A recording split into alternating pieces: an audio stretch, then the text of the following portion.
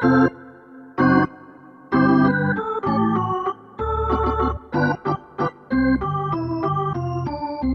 and welcome back to the San Francisco Giants edition of the For the Fans, By the Fans podcast, where we bring you your weekly dose of all things San Francisco Giants baseball from the fans' perspective. I'm a lifelong Giants fan and your host, Benjamin Shapiro. As the Giants welcome back half of their roster and hope to build momentum before the All-Star break, we welcome in Zach Routman. Zach is an in-house fishing guide and a physical therapy student in Miami, Florida, and he's one of the very few Miami Marlins fans. But before Zach tells us about the Giancarlo Stanton jersey that he burned this winter, I want to remind you that this podcast is brought to you on behalf of our friends at Fanatics. Fanatics is the global leader in licensed sports merchandising. They have the world's largest collection of official sports apparel from the leagues, teams, and players you love. And while they provide jersey insurance, if a jersey that you buy for a player is traded, they don't insure it if you light it on fire. That said, if you're looking to pick up a new jersey, maybe somebody on the Miami Marlins whose name you probably don't know if you're a Giants fan, you can head over to ftfbtf.com/fanatics, or you can click the link in our show notes and they'll kick us a couple of bucks to help with the production of this show. So that said, Zach, welcome to the podcast. Thank you. Glad to be here. It's great to have you. It's wonderful to find a Miami Marlins fan. And I have to tell you, I had to search pretty hard to find one. Turns out you are my wife's last roommate's younger brother. That's the third connection to find a Miami Marlins fan. Where have you been hiding? Well, not only did you have to struggle to find a Miami Marlins fan, but you also had to struggle to find one that actually speaks English. That might be true. I guess that's life in Southern Florida. Life in Miami, yeah. So before we start talking about baseball and Miami Marlins, I have to tell you that there's a funny moment in Giants Miami Marlins baseball history that I have to recap with you. When my now wife and I were just dating, I was falling asleep in the 10th inning of a baseball game. I closed my eyes trying to make it into the late innings, and when I opened them, I saw Scott Cousins barrel into Buster Posey, and I had no idea whether it was a nightmare or not. It's one of the worst moments in my baseball history life. Miami Marlins, San Francisco Giants. I was sleeping in the room next to where your sister lived for years and saw Buster Posey break his ankle. I thought the world was going down in flames. Tell me what the hell happened there. Well, he can't be standing on the tracks when the train's coming down, I guess. But yeah, he was blocking the plate and the throw came in and our guy just barreled into him and had to make a play at the plate.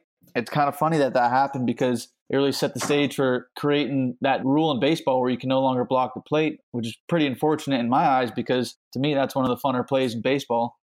You know, it's just a young guy that was trying to stick in the major leagues. And at the time, that's what the rule was. So I don't think you can call it a dirty play, but it was definitely aggressive. And it definitely took the Giants out of the 2011 season. We were just a train wreck after Posey got injured. Yeah, I'm sure it's different if you talk to Giants fans, but I don't think he meant any harm or anything by taking him down at the plate. I think he was just trying to score a run for his team in a hard play. I totally agree with you. And his reaction seemed genuine after the play where he went over to Posey and was genuinely concerned that he was injured. And if anything else, I felt first and foremost bad for Posey. It was a devastating injury and it was amazing how he bounced back. But I also felt bad for Scott Cousins. He definitely hurt the face of the Giants franchise and he sort of wore that one. And I think that's what people think about him in his baseball career. Right. You never want to be that guy. Yeah. So to talk about a brighter note, tell me a little bit about life as a Miami Marlins fan. How did you become a Marlins fan?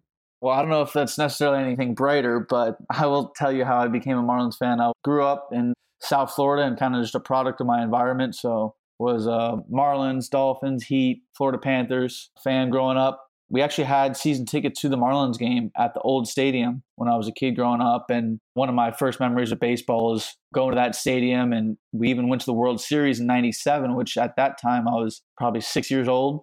So that was a good memory. And then went to the World Series in 2003. The good thing is that the Miami Marlins have never lost a playoff series. They've only been to the playoffs 2 times, and both times that they've won it all as wild cards as well. I think that's one of the things that sticks out to me as a Giants fan thinking about the Marlins is you've really experienced the highest highs, that you've won 2 World Series in the franchise's short history. On the flip side, you've also seen the lowest lows, and I think that this year is probably emblematic of sort of the bottom of the barrel. When I look at the standings right now, the Marlins are not the worst team in baseball. They're a half game ahead of the Cincinnati Reds, but it can't be a fun brand of baseball. The run differential for the Marlins, you've given up 109 runs more than you've scored, which leads Major League Baseball by a fair amount, by 6 runs. What's the season been like this year, and are you doing okay? It's definitely tough kind of coming into the season. We weren't really expecting much, but this happens all the time with the Marlins. Unfortunately, it happened back when our owner, Jeffrey Loria, came in, and even back to Huizenga after the 97 World Series. I mean, that team dissolved instantly. It seems like anyone who owns the Marlins never really wants to pay their players, which is unfortunate because we've always had really good players and could have kind of turned it into a dynasty or at least a few years of making the playoffs. But it seems like every time we get a few good players, management and ownership wants to ship them off. So what's causing that? Is it a factor of the management trying to make money and sell when the market's high, or is it a product of the level of interest in Miami for baseball? Do they see that they can win and still not make money, so they sell the assets and flip the team? I think it's a product of both, but you look at Loria and he bought the team for the low hundreds of millions of dollars, I believe. And then he just sold it to the Jeter Group for in the low 1 billion mark or somewhere around there. He made a couple of bucks. Yeah, he made plenty of money. It wasn't like he wasn't making any money, and it wouldn't have taken that much more to just pay his players a little bit. If you look in the history of the payrolls, the Marlins are always at the bottom. Even when we've had good players on our team, even when Giancarlo Stanton last year, we still weren't even that high in the payroll. I do want to talk about Giancarlo Stanton, formerly Mike Stanton, but before we get there, I was looking over the Giants playoff series against the Marlins in 2003. They played in the divisional championship. And looking through some of the players on your roster and ours, there are some just amazing Wayback Machine names. You know, I look through the Marlins lineup, and you have players like Ivan Rodriguez, Hall of Fame catcher, Dontrell Willis, Josh Beckett, Carl Pavano, who dated Alyssa Milano, and my favorite is Ugeth Urbina, name that you can't forget. And there's Mr. Marlin, Jeff Conine. So there was a lot of talent on those teams that not only was great for the Marlins, but also went other places and ended up being very successful. Miguel Cabrera, I forgot him. He was pretty good. Namely, yeah. Mike Lowell, I mean, a ton of guys. Yeah. And just for the Giants fans that are there, going back to the 2003 series, some of the names on our list also amazing. Pedro Feliz, Edgardo Alfonso, against the Marlins, hit .529 in a playoff series. Killed us. Nefi Perez, Marquise Grissom, Benito Santiago, Andres Galarraga, Yorvit Torrealba. I mean, obviously it was a while back, but some names that we haven't heard in a while playing in that series. What do you remember about the 2003 playoffs? Obviously, the Bartman issue comes to mind with that playoffs when we played the Cubs. But it was just a team that, you know, young. We started the season. No one really thought that we were going to be much of anything. And then we came in and just shocked the sports world, really. I mean, if you ask any panel of experts at the beginning of that season who's going to win the World Series, I guarantee you nobody selected the Marlins. I don't think anybody knew who Josh Beckett was yet. Turns out he was a pretty good pitcher. And no one knew who Dontrell Willis was either. And he came in with the high leg kick. And I don't even know if his stuff was that good, but it might have just been a factor that nobody had ever seen that kind of delivery, and it just threw him off. You know, Oakland's own Dontrell Willis, fan favorite, mostly for probably A's fans, but always a great personality. And I think he grew up a Giants fan. That would make sense growing up either that or an A's fan. Yeah, I think he was a Giants fan. So we've seen each other in the playoffs, and the Marlins haven't been there much.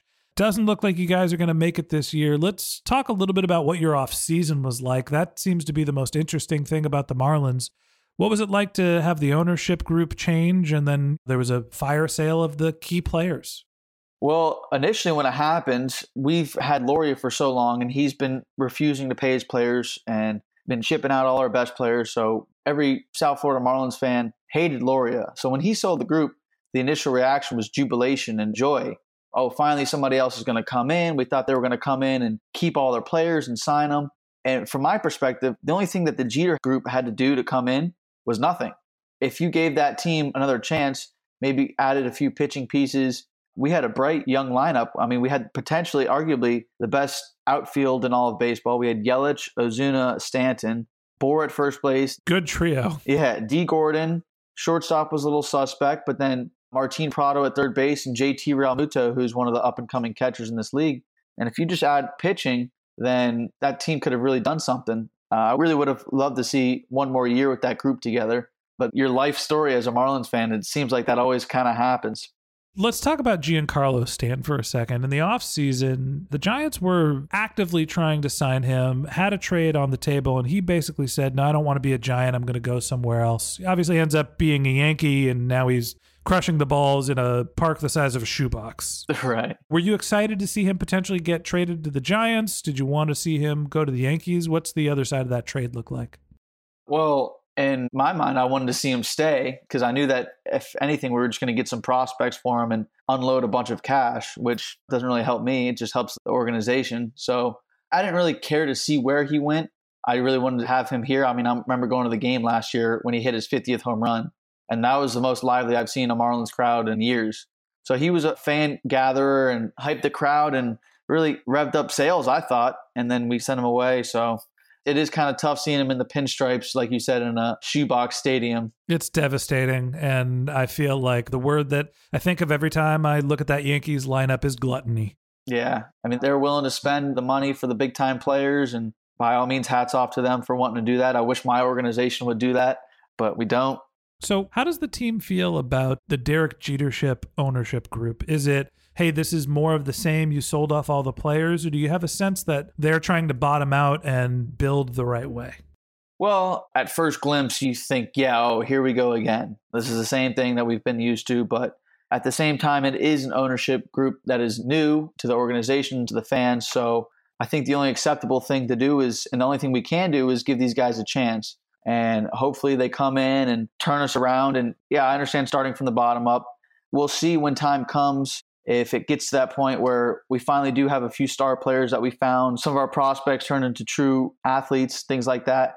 If they keep those guys and then really kind of do what the Astros did and turn an organization around really quickly. But only time will tell.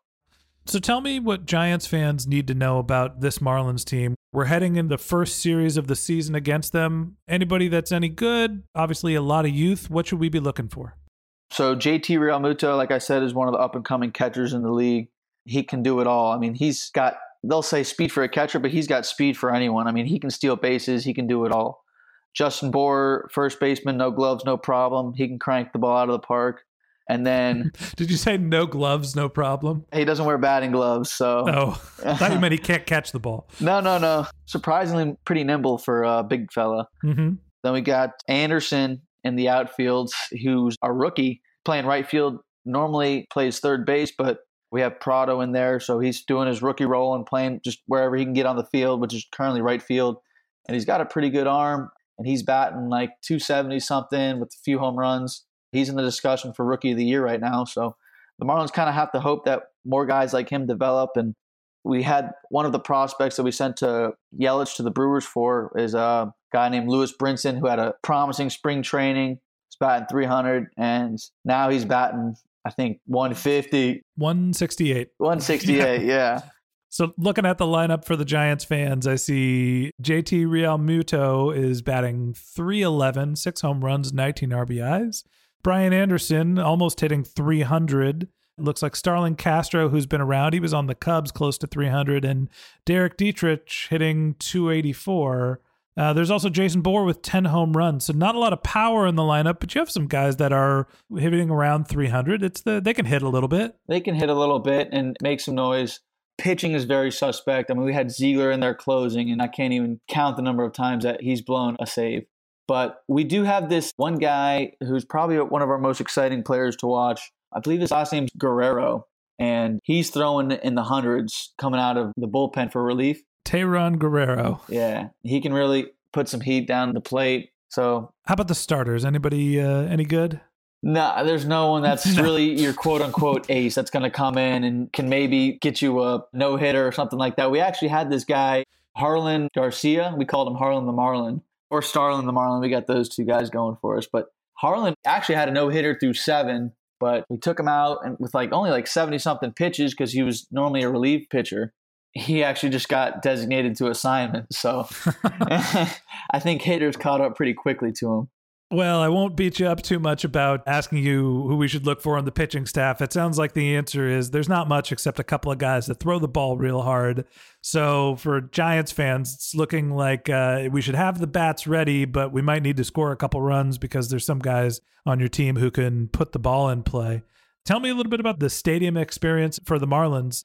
Looks like the stadium is relatively empty, and when somebody hits a home run, there's like fish dancing and fireworks and carnival rides or whatever the hell that thing is. Yeah, they got the home run sculpture. I heard somewhere that the Jeter Group was doing away with that, but last I checked, it was still in use. I mean, we haven't hit too many home runs this year, but... Is it collecting dust? Yeah, I think it's collecting dust back there. I don't know what they're going to do with it, but yeah, like you said, there's not too many people at the games. It's very easy to get a ticket. You don't have to pay a lot of money. I even have a friend of a friend who works with the Marlins, and she gets tickets to games. So I don't even really pay for tickets when I go to the games, fortunately. But even if I did, you're not paying more than $10 for a ticket. And it's not like you really have to pay for a premium seat because it's not as if they really care who's sitting anywhere. Yeah. So they just want people in the seats so you can kind of buy a seat in the outfield and work your way around, and by the fourth or fifth inning, they don't even care, and you can kind of just go sit wherever you want. Hey, if it makes you feel better, the Giants sold out the stadium for 5 years or something in a row, and my dad, who has been on this podcast multiple times and lives 2 blocks away from the stadium, scalps a ticket for $10, walks around and sits wherever the hell he wants. So that's not necessarily just a Marlins thing. Right. Maybe it's just a Jewish dad thing. Yeah. Well, maybe just Jewish in general. I'm also Jewish, so there you go. With a name like Routman. Yeah. But the stadium is cool. I mean, there's a Budweiser bar in the back and some places to eat and other little concessions all the way around the main concourse of the stadium. And you can really see the game from any one of those places. You don't even really have to be sitting in a seat to see the game or get a good perspective. But, it's just like anywhere else that you go, they're going to get you on concessions. It's $12 for a beer or something like that, and $15 for a personal pizza and all that stuff. So it sounds like a little bit of a ghost town in terms of watching the Marlins games. Give me a parting shot. Any good stories about going to Marlins game? Good time you had at a game? Anything Giants related? Send us out on a high note. So recently when I was at a game, it was raining outside, pretty typical Marlins game, not too many people there. We're back at the Budweiser bar, and they stopped beer sales in the 7th inning or so. They don't want people driving drunk or whatever, and they desert the Budweiser bar. There's no one behind there. There's no one working. So next thing you know, I just see somebody go up there and go to the tab and pour themselves a beer. So the rest of us don't think that's too bad of an idea, and so we had free beer from the 7th to the 9th inning at the end of the game there. So you heard it here, folks. Free beer at the Marlins game from the 7th to the 9th inning. Everyone drive home safely. And that's a wrap for today's show. Our plan is to do this a couple times a week. So if you want more Giants baseball in your podcast feed, click that subscribe button. Also, since we're just ramping up, we'd love for you to give us a rating in the iTunes store. Have any questions for us? You can reach us at forthefansbythefans.com. Go to ftfbtf.com, or you can find us on Twitter, Instagram, or Facebook at FTFBTF. Thanks again to our friends at Fanatics. If you're going to go buy your Giants gear or your Marlins gear or your not Giancarlo Stanton gear, click the link in our show notes or go to ftfbtf.com/fanatics. And our friends at Fanatics will kick us a couple of bucks to help pay for the production of this show. That's it for this time. Go Giants. And until next time, swing and a miss. And that's it.